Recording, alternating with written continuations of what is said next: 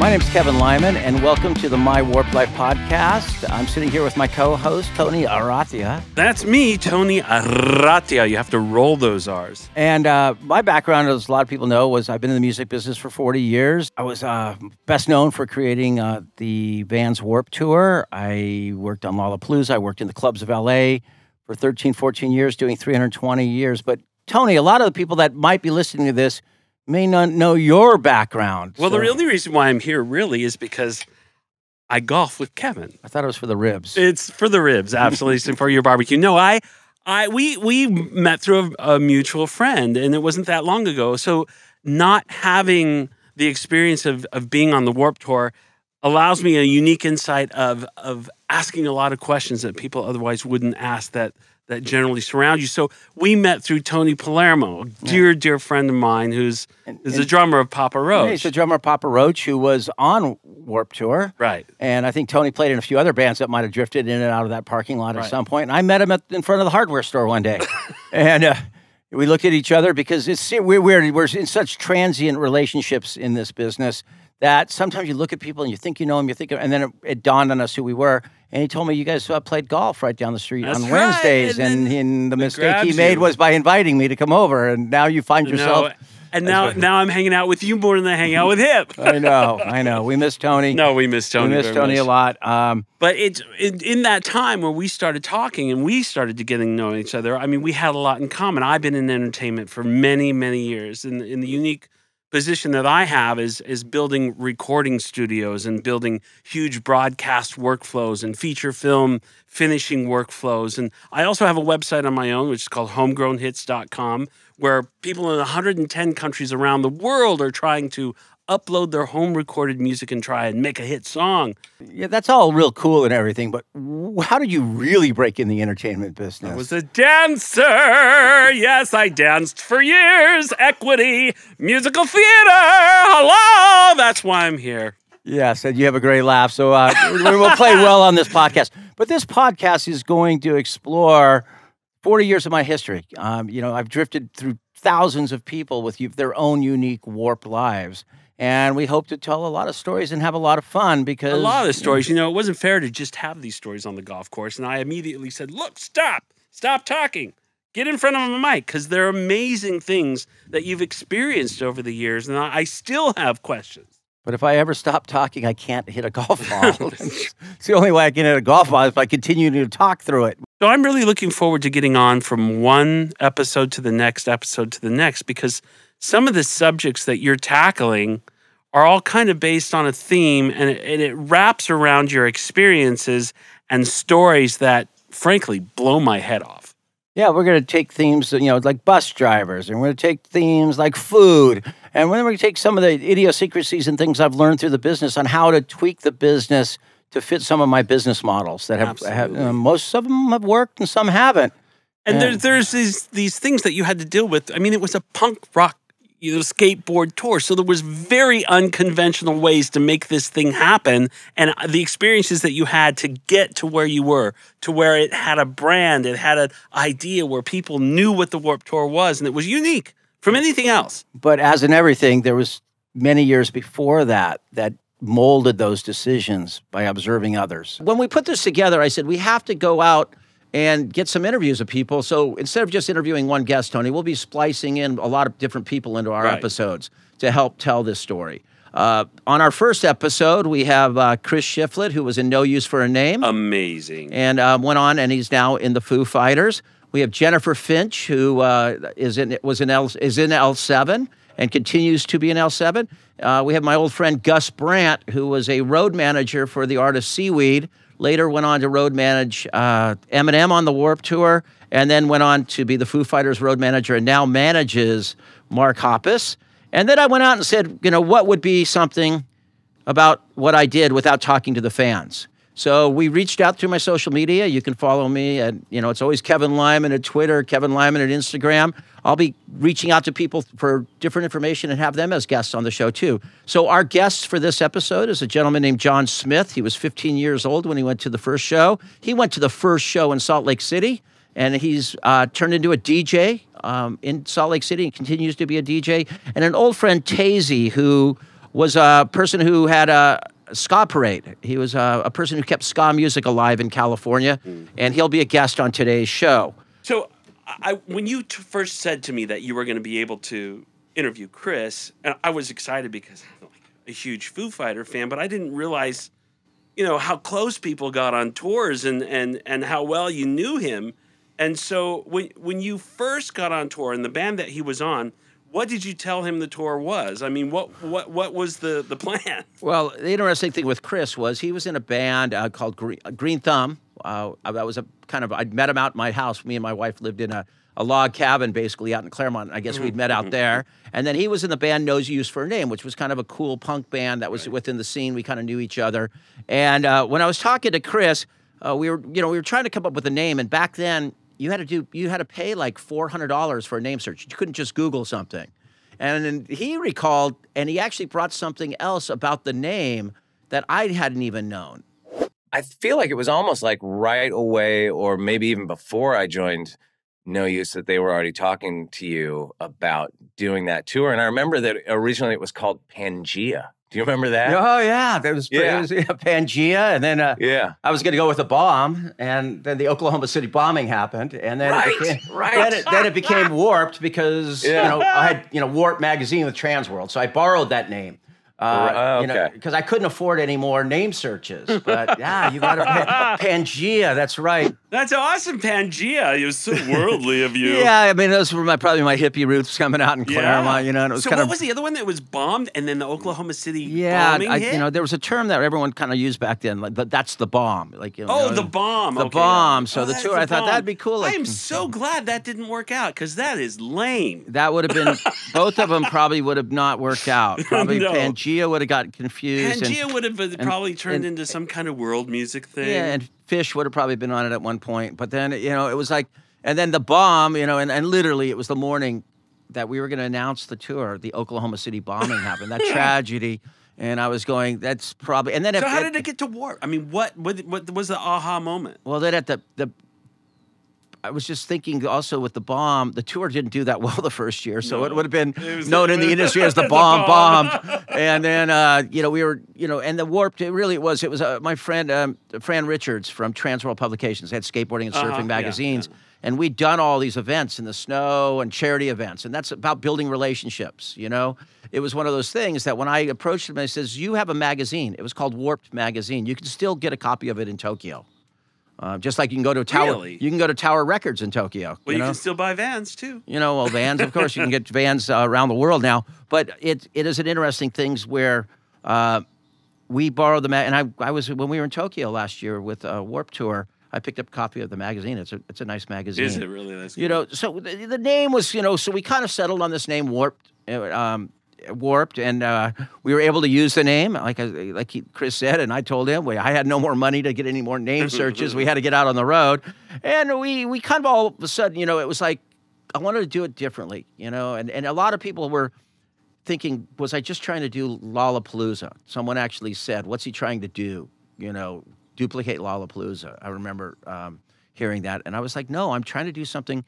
This was technically going to be the last time I did something. Warped is a completely 360 from Lollapalooza. It's just a different feel. It's a different vibe, and thank God for it. It obviously caught on to a niche of a groove for hundreds of thousands of kids across this country and around the world. So we had to it came together quick, and it was interesting because it was like we had to go. So I said, my first one, let's all share tour buses. And that's the question I have for you. The first one. Let's be honest. My first, time at anything. We can go on and on with analogies. How was the first one? Can you tell us what it was really like? Well, I think I'd like to blend in some of these people. I went to them. For me, I was like everything's an adventure. So I'm like, okay, it was short time, so we had to go find some bands that believed in it, and Quicksand and Orange 9mm from the East Coast were managed by a person. But you might want to go back. It was like, it moved very quickly. When, the original, I had a friend that was talking to me about doing the 5 for 5. The secret was 5 for 5 bands. He wanted me Right. to help. I was always producing things for other people. Right. And I went to a guy named Les Borsai and told him, no, I want to do this thing with Action Sports. And the next thing I know, I'm sitting in front of a lawyer's house up in the Hollywood Hills on a hot day, just sitting on the curb. And it should have been an indication I should have ran when he made us sit in the hot sun for about an hour waiting for this meeting. And it moved very quickly. And, you know, CAA got involved. It was great to have them involved because they were also a agency that didn't really have any bands that could have probably gone on the tour. There was a lot of punk rock agents, but I wanted to kind of have a fresh start. So we started approaching bands about this first tour. So I think we should, you know, maybe hear from some of those bands, you know, about their first, you know, going on What that their first tour. experience was like. I mean, because I'm sure it was Lear jets and it was, you know, suites at the top, the Hyatt, that kind of stuff. No, it's let's go to, you know, let's go and hear what Chris Shiflett said, because I actually had bands touring with each other, sharing buses. One of the funniest memories for me of that first year of the Warped Tour was before, you know, when it was still just kind of in the planning stages. I remember I called you one day and I was like, hey man, do you know where we're going to be staying? Like what kind of hotels we're going to be at on this thing? Like, cause I kind of want to bring my running shoes. I remember that. And you just laughed and laughed and laughed. And I was like, what? Whoops. I guess I'm being presumptuous here, but which is funny in hindsight because, you know, we didn't stay in hotels. We were just like this, you know, we were like pirates, you know, pirate ship. Which kind of led into that whole, you know, my concept was, you know, to kind of keep the cost down for everyone, you would be sharing a bus with someone. Yeah. And who was that someone that you were, it was more like an assigned, like a summer camp. You didn't really have much say who you were traveling with, you know? No, we were with L7. I mean, first off, just to step back from that for a second, like just to be on a bus, dude, was like, you know, that was like such an incredible luxury. That was my first bus experience and my last bus experience for tour in a bus, you know? So to be on a bus was amazing, especially on a tour like that where you're covering so much ground. But our bus was really funny because it was us and L7, and we didn't have a huge crew. We had a couple people with us, and they just had a couple people with them. But then, do you remember there were like 3 inline skaters? Oh, I think yeah. they were all Australian somehow. Yeah, Tom Fry, who unfortunately has passed away since, was on your geez, bus. I didn't know that. And Renee, like the redhead, the big redhead Viking guy, kind of, you know. He was on the bus, but yeah, inline skater. And it was a mix because it was like we were trying to make skateboarding and inliners get along. It was my idea that everyone could be on the same ramp, you know. I just remember all of us claimed all the bunks, and the inline skaters were like just sort of stuffed in the cracks. Like you'd get up in the morning, there'd be like inline skaters on couches and on the floor and stuff. But do you remember? You know what sticks out about that bus? Do you remember? And it's funny because I didn't care about this at all at the time because I didn't really know anything about country music. But the guy that drove our bus was this older dude, and I'm pretty sure that he had been like something like Ray Price's bus driver for years, or something like that. And like now, here's the funny part is that guy fucking hated us. He was just like, oh my God, like it must have been a low point in his bus driving career to have all these assholes just making a mess and making a rag. It was just, you know, it's mayhem like every single day. And he hated us. And he would like, if you left your shoes in the hallway, he'd hide them. So you'd like get up the next day and the first thing you'd have to do before you went out and figured out where breakfast and coffee was you'd have to like find your shoes, and they'd be like, you know, like in one of the bays in a box, like stuffed all the way in the back. You know, it wasn't like on accident. You know what I mean? He would like hide your shoes. But now, you know, like I love country music now. Like now, if I was on that guy's bus, I'd just sit up front with him and ask him stories about Ray Price all day. You know what I mean? Yeah. But at the time, I was like, we were just at war, you know? No. The guy hid his shoes. Fuck that guy. No, that's what you do on a bus if you lay them out. If you leave your stuff out on a tour bus. No, of course. Could you notorious. imagine this guy on the bus being, you know, he's got a job, he's got this thing, and he's got a bunch of punk rock. They were 20, they were 21, 22. Yeah, it was the first time out. But so you teach people on a bus, and that's, you know, we'll explore. We'll do a that's whole interesting. episode on this on you the know, bus that's the drivers. other thing, too, that you had to for the last 25 years. I mean, it didn't change for you, grew, and you got older. You were kind of a father figure. You taught these people how to act proper. Well, you know, touring, you know, there's an etiquette to touring. There has to be, or you'll kill each other. There has to. And living on a bus with 12 people, That's a normal bus, but we actually on this tour had buses up to 24. And even these buses that were meant for 12 had 15, 16 people because it's a funny little bit, but people stowed away on the first Warped Tour. We What? We all met in a parking lot the first time. And, Greg Teal, my friend, has a little, observation of that first time how we all left. It was more like a summer camp. Was it in Claremont at the old warehouse? At the old warehouse down on Arrow Highway, yeah. Yeah. And I want to say it was in the evening time. And we kind of like divided everybody up into buses. And that's kind of how we left. Yeah. We loaded up the trucks that day and then got on the buses and hit the road. And we literally left, and then we drove and stopped up in Vegas at the Rio for a buffet. Yeah. And then we realized we had a lot of extra people. People had stowed away on that tour. So the liability issue of that, I mean, I imagine some we of weren't these are really kids thinking about that stow liability away. at 1995. We'll talk a little bit about later about liability and lawsuits and what all the reasons why we had to make insurance. But this first year, it was kind of like Seat of your pants. If you were willing to stow away and jump on with a backpack and go on a tour, I gave you a lot of props. Like it was that's just who I always. Did you put them to work? A lot of them were skaters. And then, I mean, were they kids that were stowing away? Yeah, or? I mean, they were all, we were all, I was 32 when I started the Warped Tour, so everyone, and I was like probably the elder statesman on that tour at that point. Of course. At 32, so. But they were just kind of following the party, right? Yeah, I mean, they just had heard about this thing, and, at that point, just jump on a bus, it was interesting because, L7, Jennifer, they'd come off some pretty big tours. They'd been on Lollapalooza the previous year. They had toured with REM, and Jennifer had some great insights about, that first year. How did you make it through that first year? I threw lots of tantrums, challenged you, started yelling at you. It was like, I'm hungry, Kevin, feed me. And be eating. I mean, we got scrappy, we tried to do I think that like one of the challenges, and this is more on the end, like your end of it, was rolling up to a venue in the middle of the night, not knowing where we were and not having transportation to just either arrange to have food come in or toiletries or tampons or toothbrushes, like showing up and running out of these things and then figuring out, I'm going to use a fancy word, logistics. We were like learning logistics as we were going and coming from, one of the things is L7 has always been like, we got to a certain point. We had been touring for 7 to 10 years at that point. The band formed in 1986. We started touring regularly in 88.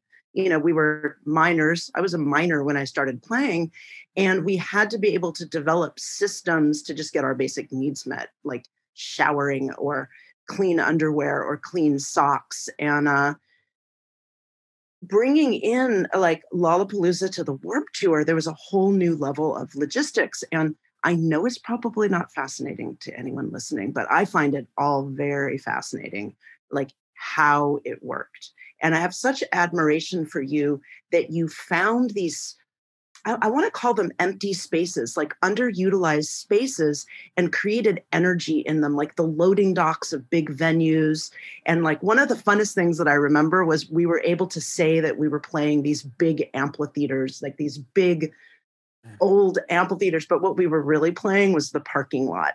And that was like one concourse. I know, like in Camden, New Jersey, it was like the one concourse. No, I'm sure that changed over the years, but that first year was really, you were like, it was almost like a communal thing. And that's really where we were trying to kind of start that essence of a community. And L7 got it. They were a band I'd worked with a lot. Yeah, because there are other bands who be like, no, I'm good. I'm good. We'll see you. Bye. Yeah, absolutely. Warped it was all the way through all those years. It wasn't for everyone. But those were the bands that kind of knew me from before. So, right. So it almost like they supported me by knowing me from before. And that's what I tell people all the time, that you should, you want to make sure that, people always say, hey, I want to start a festival or that. I go, I was allowed to fail pretty much. I had enough of a background to fail. You kept failing until you succeeded, so that's not really a fair statement. Well, it was really 1 year. I mean, by year 2, we'll talk about that later on. We were doing okay, but that first one, and it was interesting for people like for like Jennifer and people to be on that show, because I really hold a great spot in my heart because they took a risk that first year. I was lucky enough to catch up with our good friend, Gus Brandt, and he has some reflections of that first year. Didn't he manage Eminem too? Right? No, he was road managed Eminem. He road managed. He was a road Eminem. manager for Eminem. He did Seaweed. He was with a band called Seaweed, and he has a little bit of an insight about them on the first tour. That'd be cool. They were friends of mine from, once again, playing Pensacola. Like, they came through and we would go to the same like old lady buffets. They just loved it here because it was so weird, like Tacoma, where they're from. And I came off of this REM tour with Belly and flew straight to Tacoma or Seattle and drove straight down to Salt Lake City. Yeah, and so you're coming out, and touring with REM and opening out of Belly. You're an act who was playing in arenas and large venues with dressing rooms and things. And that day, you showed up in Salt Lake City. That was, probably maybe a little bit of an awakening. But you were always that calm. You come up in a lot of conversations as very even keeled and calm. Oh, and nice. And when you showed up at that first show, I think probably was maybe a little bit of a sticker, like a shock to you, maybe just a little bit of what it was going to be like. Yeah, I mean, our advance was like, "Hey, Kevin, we'll be there tomorrow at 4 on, the show day." It wasn't. Yeah, we'll just be there. We'll be there when you need us. We'll stay out of your way. And I didn't know what to expect, and I remember, the Warped Tour, the first one, food being like the most precious thing. It was almost like a Hunger Games type thing, like just struggling and not, and everyone just like broed down, and they're, you put people. And bands were sharing buses, and Seaweed were only on 80% of the tour, like dropped off at the end.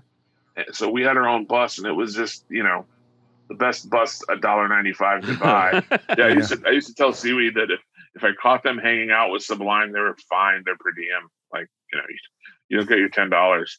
Those guys are scary. Stay away. No, that is amazing. When you think about it, they were all young. They were all very young kids. That would have been the best time of their life. 21, 22 people on the bus. Okay, I can understand. It was after okay, 6 months. but they had that touring experience. But then I brought this band called Sublime on the tour with us. And on Sublime, I remember getting Sublime's cassette demo originally. And I started working with them around Los Angeles, and we had done some shows at ski resorts at one point with the Offspring, No Doubt, and Sublime. But, they were always like this kind of train wreck. And I'm sure we could do a whole episode on Sublime stories, just like we will about Fletcher stories at some point of this. Fletcher. I saw, I did some research on this, and I think it was, I Googled 95 Warped Tour, No Doubt. And you saw Gwen up there dancing on stage. And then Sublime came on with his dog, completely out of his mind. I mean, I'm sure, like you said, but you can see that footage. There's so many documentary footage on YouTube of some of these things. I heard you talking about it to me on a story, but until I actually saw the video of how crazy it got out there, I was like, wow. Yeah, I think Chris had we'll touch on a little bit of a Chris story about Sublime. I had kicked someone off the tour, and you wouldn't, it wouldn't be right to not talk about Sublime that first year. Ah, yes. We haven't really mentioned Sublime in this episode, but I always had a soft spot for that band, and Brad Noel, I think, rest his soul, would have been. I think he would have been he would have been mind blowing what he would have produced and written over time. For sure. But yeah, what were your recollections of them that first year?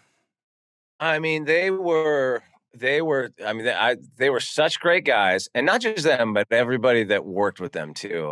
I mean, I just remember them being so warm and fun to be around. And obviously, we could talk at length about all the partying. I mean, everybody was partying, and I mean, that was, that was just around, and and it's sort of everybody was doing that. So it didn't seem like, you know, in light of how Brad died later on, you know, it didn't seem like out of step with what everybody else was doing. You know what I mean? Like, I mean, I remember some crazy shit too. Like I remember watching, I think it was Brad and the drummer like getting a fist fight, like either right after a set or right before a set, you know, that sort of thing, and still playing the show. And I think that was up at Melody Fair, up outside of Buffalo. They got in a fight in the mud. Remember the fans throwing mud at them, and then they got it. That was when they got the fist fight in the parking lot. Yeah. So, and I remember that they brought their Dalmatian on that tour, and the Dalmatian would like bite people and like had like really bad gas or something. Like I remember like it really. I think the funniest part was that they were on a bus with a vegan hardcore band, which is like the greatest thing, like an East Coast vegan hardcore band matched up with Sublime, and then there's their Crazy Dog. And I remember at one point, somebody wrote, you know, no human food on the dog's head, like in Sharpie, so that people would stop feeding. Yeah. Feeding it, you know. So, you know, it was interesting, Tony, because it was like a love-hate relationship with me and that dog, to be honest. Really? Oh yeah. I mean, Lou Dog, you can't blame him. I mean, he grew up in a it's a dog, disturbed. But you don't bring a dog on tour, well, do you? The dog was not allowed to come on. There was a deal I had with the band before we left on the road. Right. No dog and no friends. Like no dog and no friends. And Sublime, just check those. No dog? Nope. We got the dog. Let's check. Well, hey guys, you want to come on? They didn't actually bring the dog at the beginning of the tour. We got to Asbury Park, and we'd been struggling. Like, you know, we're just getting across the country. You know, we were having venues canceled and moving to smaller venues. We were constantly just getting down the road. We got to Asbury Park, and we actually had a pretty good show. We had a solid show. Right. And I was feeling good, but they decided to fly their dog in, and I think their friends brought them a bunch of drugs, to be honest.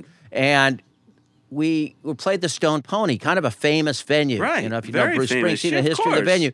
We played in the parking lot, and behind it was this like gay cowboy bar. So at the end of the night, we all decided like, hey, let's go party at the bar. And here comes the dog and the friends. And within 10 minutes, the dog had bit 2 people. And we kind of got out of town. We went up to this Melody Fair. It was muddy. It was rainy. The band, but then before they got in the fist fight. Was that at the bar they got in a fist fight? No, they got the dog bit people, and then we left. Okay, so it's like one of those things. Let's get on the bus. Let's go. Get out of town. Let's Let's go. get out of town. The cops are And going you to come. got a bunch of gay cowboys chasing after the bus down the parking lot. So we went to Melody Fair, and in the morning, before we're just starting to get going. The dog had bit 2 people on skateboards. Oh, geez. And I went up to Brad, and I'm like, are you effing kidding me, man? I told you no dog. And what in hell is it bite? And he goes, well, you know, Kevin, he hates skateboarders. I go, we're on a skateboarding tour. And it was like, I was, you know, people don't realize that I wasn't sleeping. We're losing money. I'm worried about, like, will I have a home when I get back to California? You know, I left my, you know, wife and newborn child there, and I'm just hanging on. And I told him, like, do not, the dog must go, and the friends have to go, because their friends were bad. Their friends at that point, most of them had grown up and doing all right. It was just a bad scene. And we went to Nassau Coliseum. I go downstairs. There's a box of cereal, 2 boxes of cereal for breakfast. There's, you know, food keeps coming up in all their conversations. And there's their friends eating 1 box of the food, and the dog with a bowl and the other box of cereal. They're feeding the dog. And I lost it. And I kicked them. I said, you guys got to go. Like, you're taking 90% of my time is you, and you got to go. I always have a soft spot, though, and go, okay, you're kicked off until we got to Seattle. People didn't really realize that we drove from New York with only 1 show in between from there to Seattle. What was the show? We played in Milwaukee, so they really missed like 1 show. Oh, okay. And they couldn't even get into Canada anyhow. We had a Vancouver show, but legally they couldn't get in there because of all the legal shenanigans they were in. And, you know, but going back to that first show, I thought it was a great time to bring John Smith in, because he was at the first show as a fan. Right. And I think that's really a... Now, John Smith, isn't this the guy that is, I think he's Sacramento, right? That area? No, John Smith is from Salt Lake City. Salt Lake, And that's right. He's a DJ. And up- he's a DJ. He's got like a pretty successful show out there. And he was super cool because he had the first flyer. He has a photo. He had the first flyer from the first right Warped on. Tour, and he shared that with me. And I found out I had done some interviews with him through the years, so it was very funny and almost reverse when I talked to him about his first experience. So from a fan's perspective, let's hear what John had to say. So we lied to my parents and told them it was at night, and we ditched school because it was on a Friday. Right. And so we left school at lunch and drove out to Saltaire. And the first thing that struck me as we walked onto the Saltaire grounds was door show. Most of the that we'd been to, like I said, were like a basement restaurant, like old Mexican restaurants that had shut down for the night. But this was a full-scale thing. And I remember this was the first punk show that we'd been to that had more than one stage, right? Like I'd been to Lollapalooza before, and I'd been to like festival shows at the fairgrounds. But this was the first, like, with a skateboard ramp and people that were more along my newfound love of punk and hardcore. It's funny, like me and my friends, we had all just made the transition from grunge and alternative to punk rock, right? Like Green Day and Offspring were making the scene. So we'd all cut our hair off and, ditched the flannel shirts. And all of a sudden we were surrounded by people that were dressed and looked just like us, not at night, but in the daytime. And it was really cool. It was kind of a thing where it was like, okay, we knew then that this was something different, that this was something unique.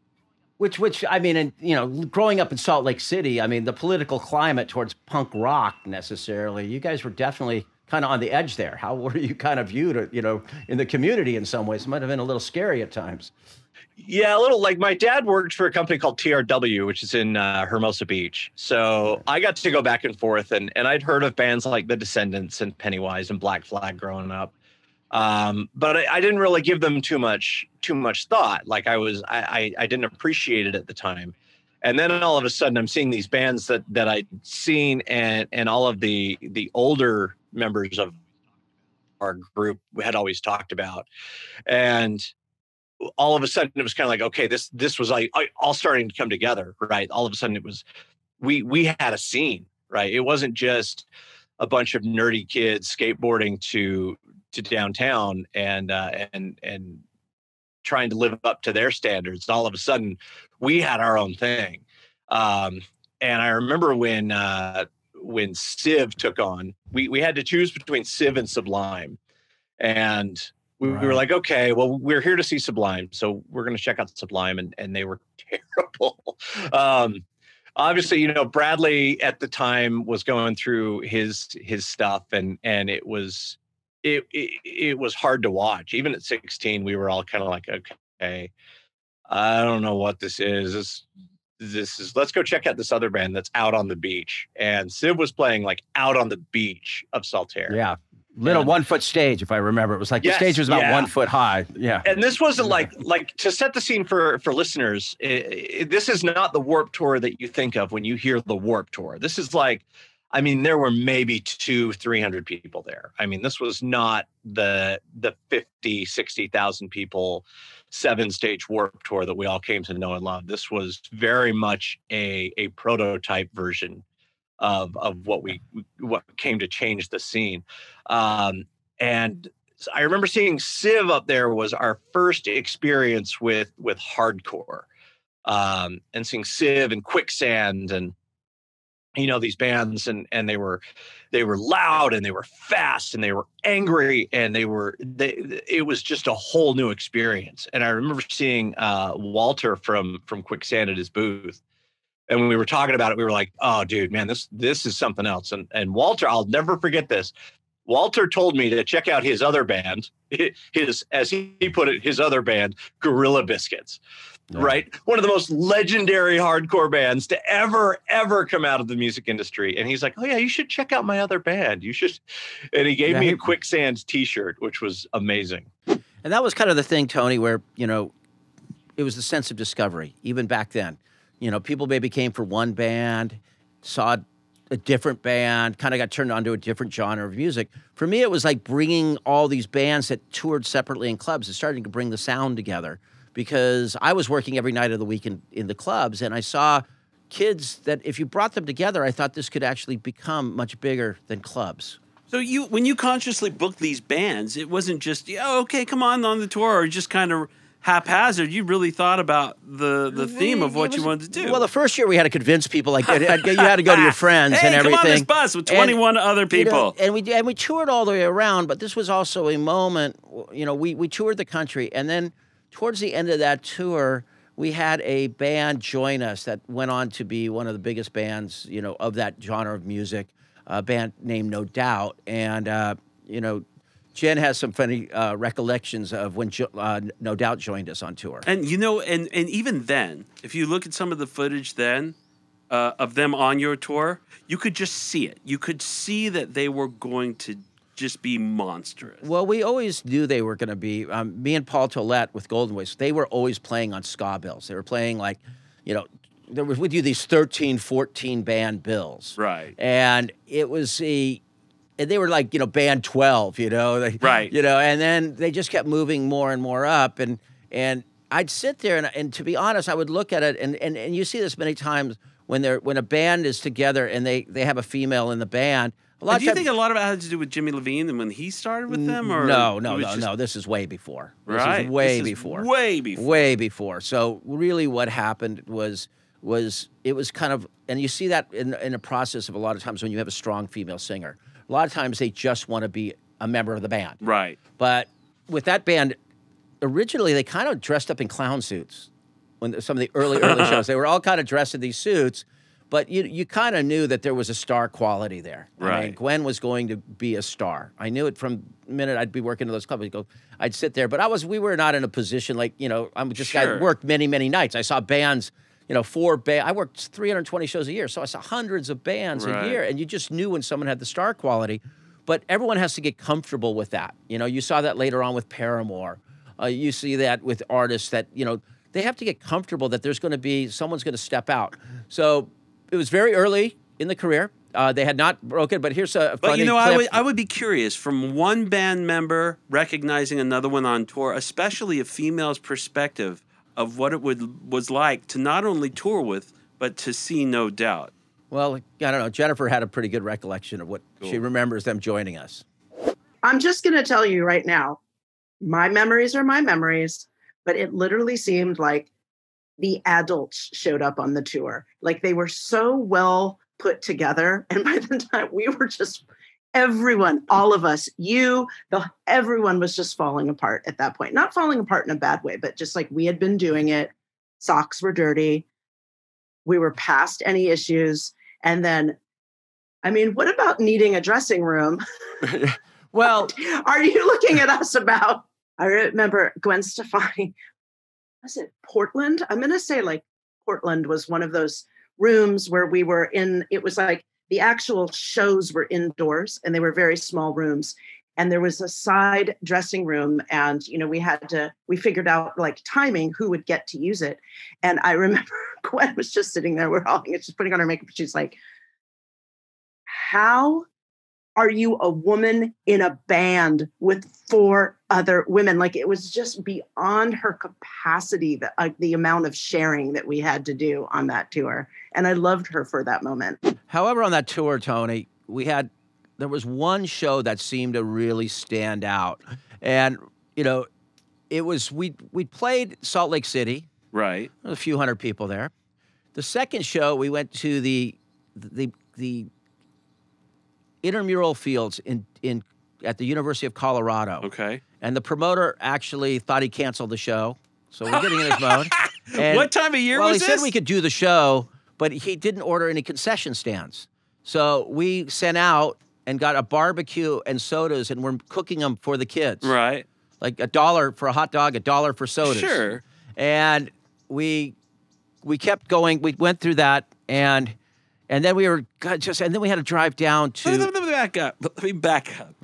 You got to Colorado. The guy had canceled the show or forgot about it, Yeah, but then said you could still do the show. Well, were the tickets sold? I mean, there's a little explaining there was a to few do there, tickets Lucy. sold. He did send someone out to kind of help us, or like it was kind of on, kind of off. Uh-huh. He was pissed. It didn't sell tickets. He was going to lose money. Right. But we pulled it off. Okay. But now we had to drive. We had to drive all the way down to Dallas, Texas. And this was when they really thought they canceled the show. A guy named Danny Eaton, who later became a big supporter of mine. But that first year, Lollapalooza was just down the street Right. that same weekend. And Lollapalooza was still doing very well. It was a touring festival.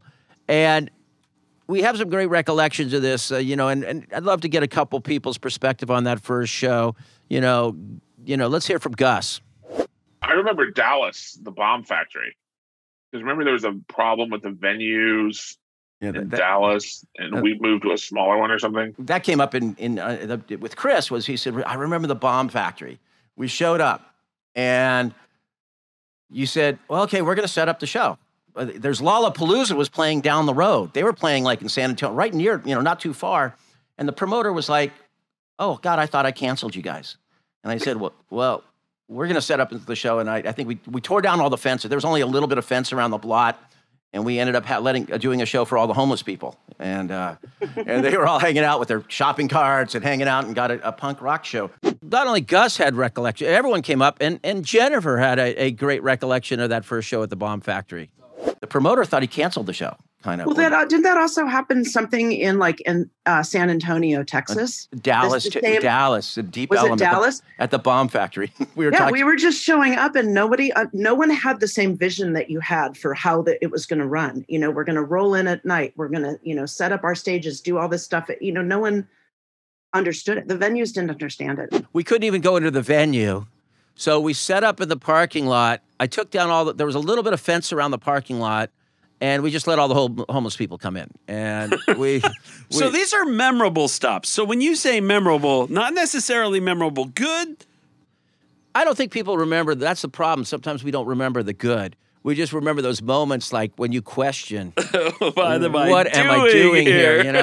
I'm at home, making a pretty good living, running shows for Golden Voice, make it a decent living. And here I am, like, out there, like, just every day and going. When you think about that, you have a small child at home and a wife, and you must have been questioning yourself in this first year. Oh, absolutely. Every stop. Every day, just going, oh, my God, this is just, I've always been that kind of person that you just can't keep going. You can't settle. You can't settle. And even at this point, why I'm sitting here talking to you, you just can't. So you got to keep moving forward, I tell my students all the time that the only thing you run out of life is time. It's true. Before we leave, I have a clip, I'd like to, from Tazy, who had Ska Parade. And we made it the whole summer. We got done. Right. And the last show was at Irvine Meadows.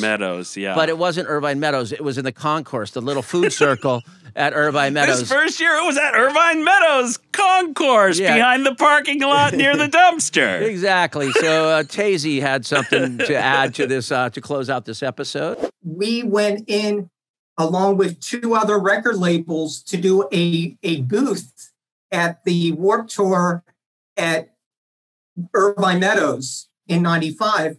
And so it was Dancehall Crashers record label called 510 Records. And it was the record label that I work with called Way Cool Music.